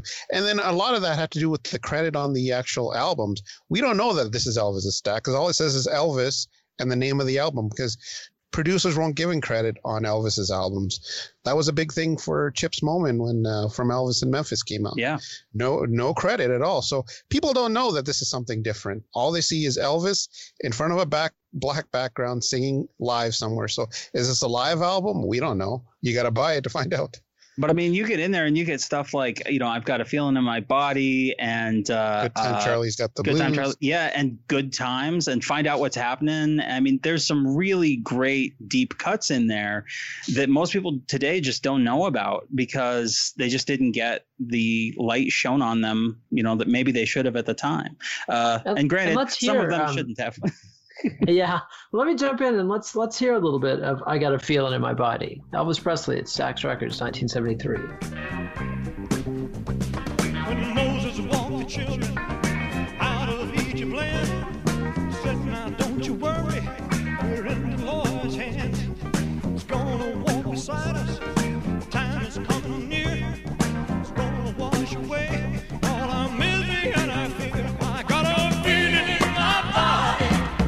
This will be our lucky day.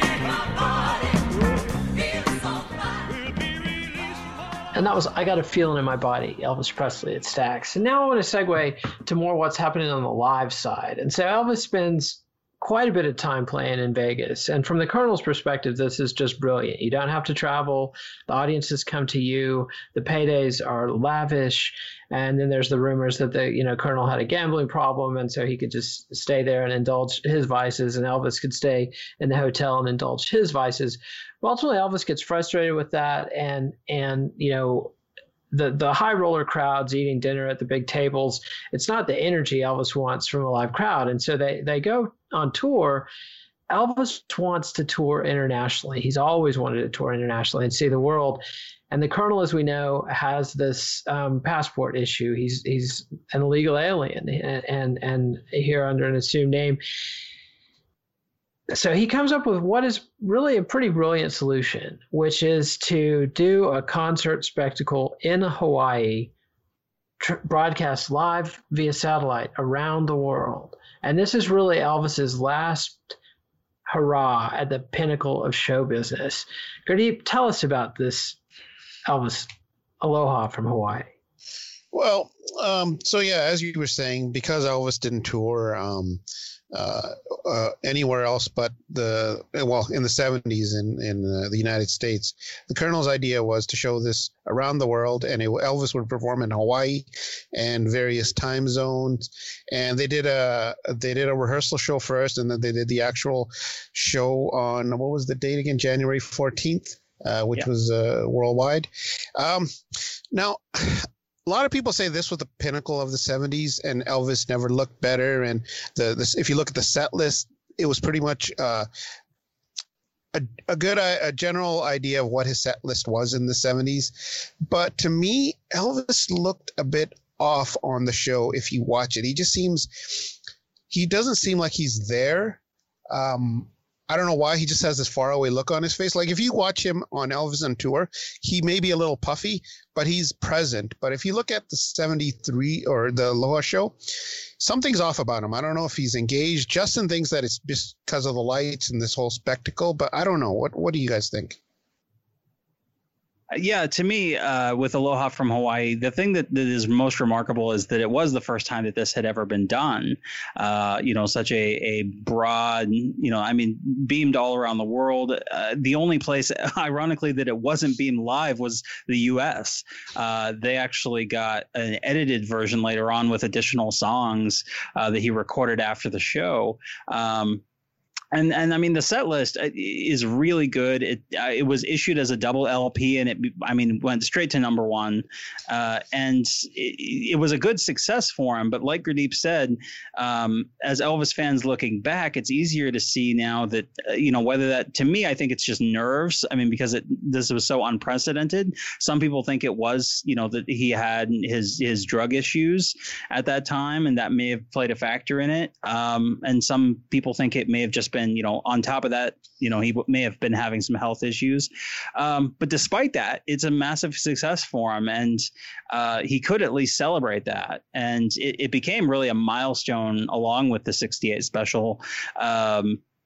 And you've got him out there, and he, again, was trying to do the thing where he's not being just Elvis, the king of rock and roll. And yeah, he throws in Johnny B. Good, and he throws in Hound Dog, he throws in Blue Suede Shoes, but he also throws in stuff like the Beatles' Something, and he throws in James Taylor's Steamroller Blues, which, yeah, he'd been doing for a while, but to do it on a world stage and show that he's doing contemporary material, he goes back and he pays homage to his country influences. He does Hank Williams, he does I'm So Lonesome I Could Cry. Really just all around showing. And then, of course, culminating in American Trilogy, which I think to me is probably the peak of that show, where, it like you said, Nate, I think the best phrase is over the top. But at that time, I mean, he had to be over the top. He was Elvis Presley. He was the phenomenon. He had to live up to the expectations that people had for him. And he was taking three different songs. I mean, granted, Mickey Newbury arranged it, but he's doing, Dixie, this minstrel song that was the anthem of the Confederacy.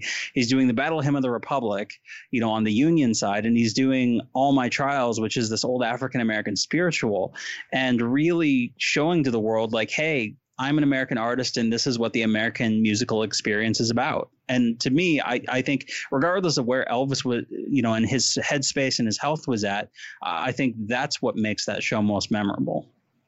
Yeah, absolutely. My only frustration with it, I don't think he was in his best voice, and even for that period. And it's frustrating, especially like something really annoys me because I really want to hear him tear into that song, and it just doesn't seem like he's got the firepower there that he needs to. Do you know there's an earlier version of that? I think he did it in '70 in the That's the Way It Is engagement.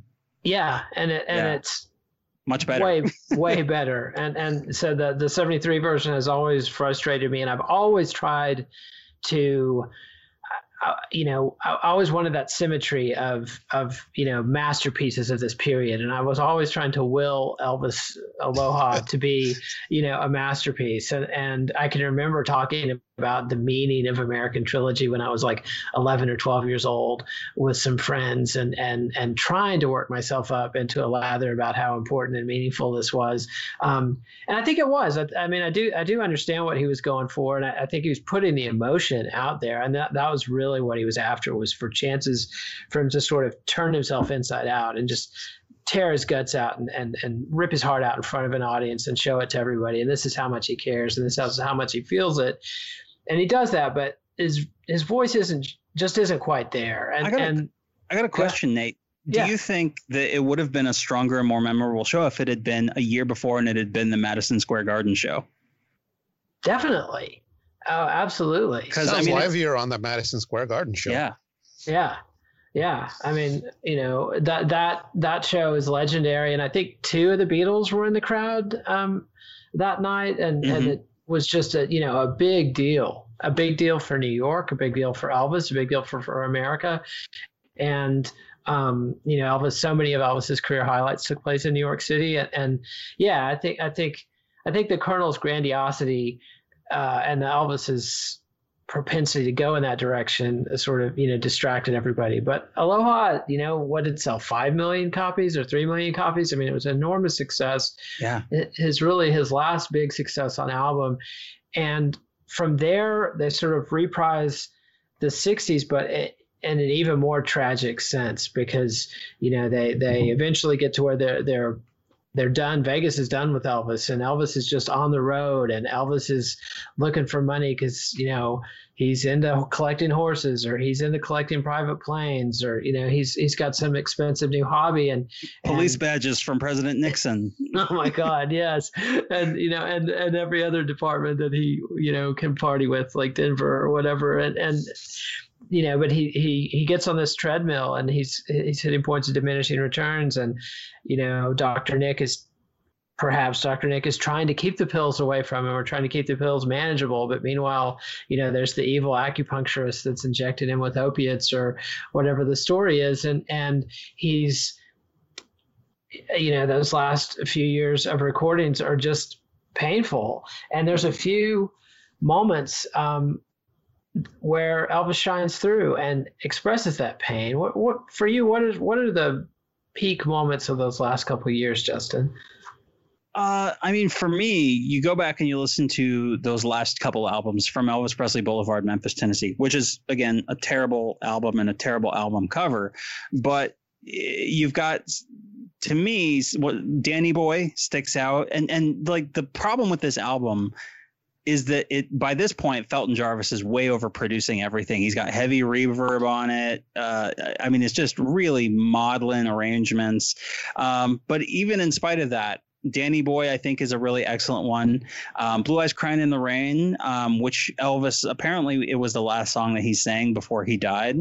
It's not a remarkable recording, but it's an interesting performance. Hurt, which was a cover of a Roy Hamilton song, and also Timmy Euro had a version of it as well. Timmy Euro had the version of it, let's be clear. Well, but Roy Hamilton had it first. And then in the vein of Hurt, I mean, you hear that Elvis is going back to his earliest influences, because in the 1977, when he's on tour and he's supposed to be doing this TV special for CBS, he whips out Unchained Melody in Rapid City. And that's become, in modern years, it's become the definitive performance of Elvis's later years, even though it never actually appeared in the television show as broadcast. It only showed up later on the Great Performances VHS program compilation that got put together after he died.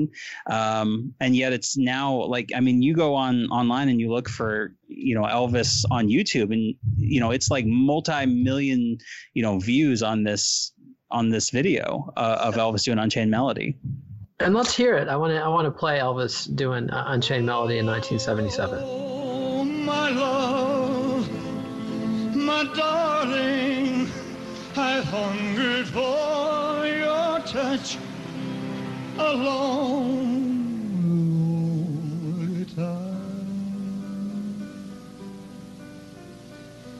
time goes by so slowly, and that's Elvis Presley doing Unchained Melody, a song that Roy Hamilton, one of his idols, brought into the rock repertoire in the mid 50s and was done as a big hit version by the Righteous Brothers in the 60s.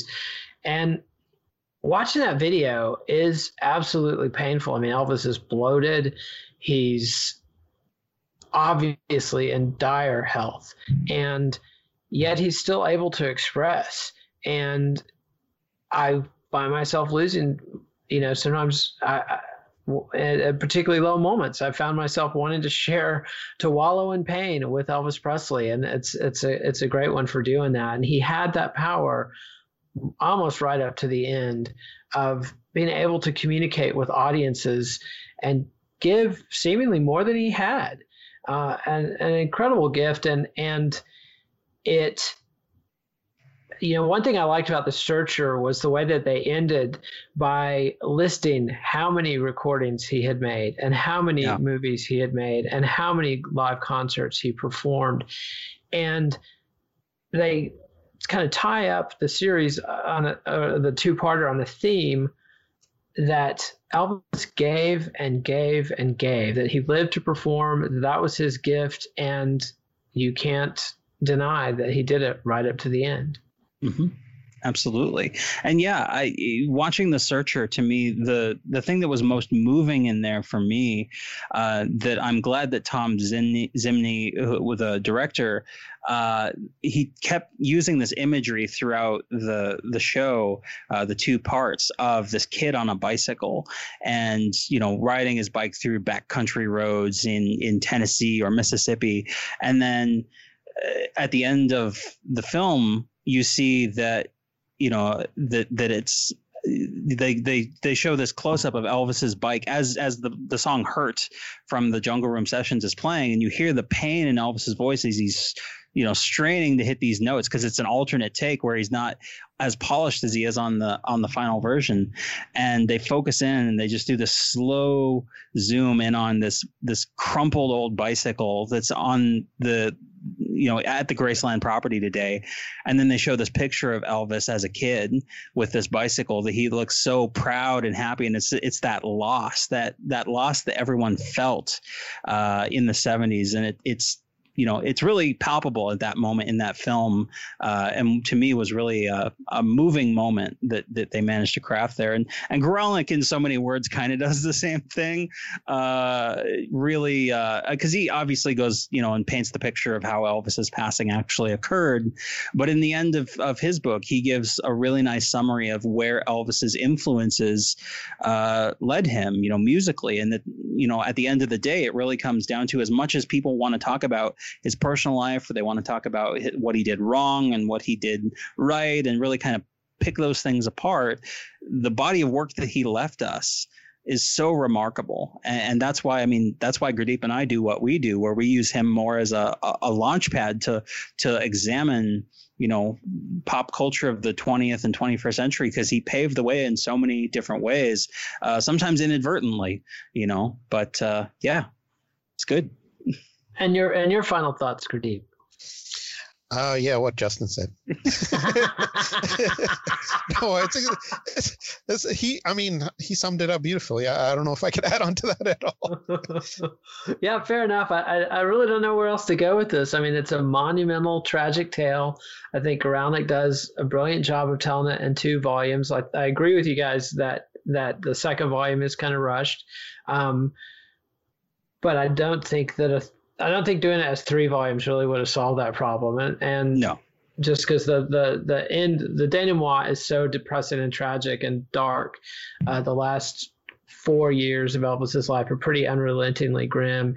And, I mean, I think we're all lucky not to be Elvis Presley, not to be cursed with that kind of talent and that kind of opportunity, that kind of fame. And but also that kind of expectation. Yes, absolutely. I mean, once he achieved what he achieved, basically coming out of nowhere in the mid-50s and electrifying the world and becoming the first television, maybe not the first television music star, but definitely the first television rock star and the definitive TV rock star of the 50s, and again makes enormous impacts on TV again in the 60s and 70s. And it's just heavy duty stuff. It's American tragedy. It's American greatness. And it's been a real treat to discuss it with you guys. So thanks so much. And we'll be listening to the TCB cast every chance we get. Thank you, Nate. It's been so much fun getting to chat with you as well.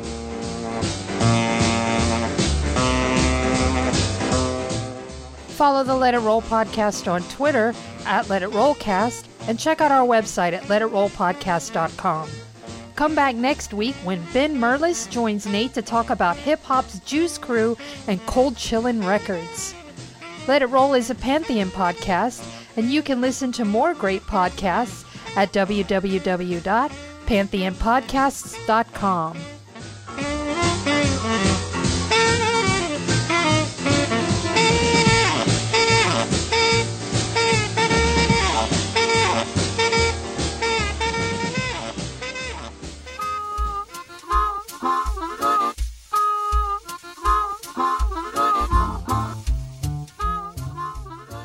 Careless Love, The Unmaking of Elvis Presley is published by Back Bay.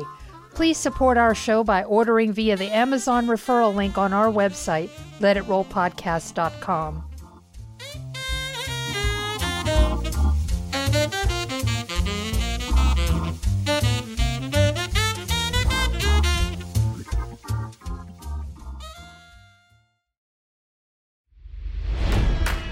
It's NFL draft season, and that means it's time to start thinking about fantasy football. FantasyPoints.com features industry-leading experts and prognosticators using proprietary hand-charted data to help you score more fantasy points. FantasyPoints.com is the place to go for whatever kind of fantasy football you play. Whether you play fantasy football, daily fantasy sports, or do a little bit of everything, Fantasy Points has the meticulously researched content to guide you to victory. And why wait for the fall? Fantasy Points also covers the new spring football league, the UFL. Join the guru, John Hansen, Scott Barrett, Joe Dolan, and other massive names in the fantasy football universe with an exclusive offer. Use code Pantheon for 15% off any Fantasy Points package, including the all-in package, with access to every article, tool, and data nugget that Fantasy Points has to offer. That's FantasyPoints.com and code Pantheon for 15% off at Fantasy Points. FantasyPoints.com, code Pantheon. Score more fantasy points.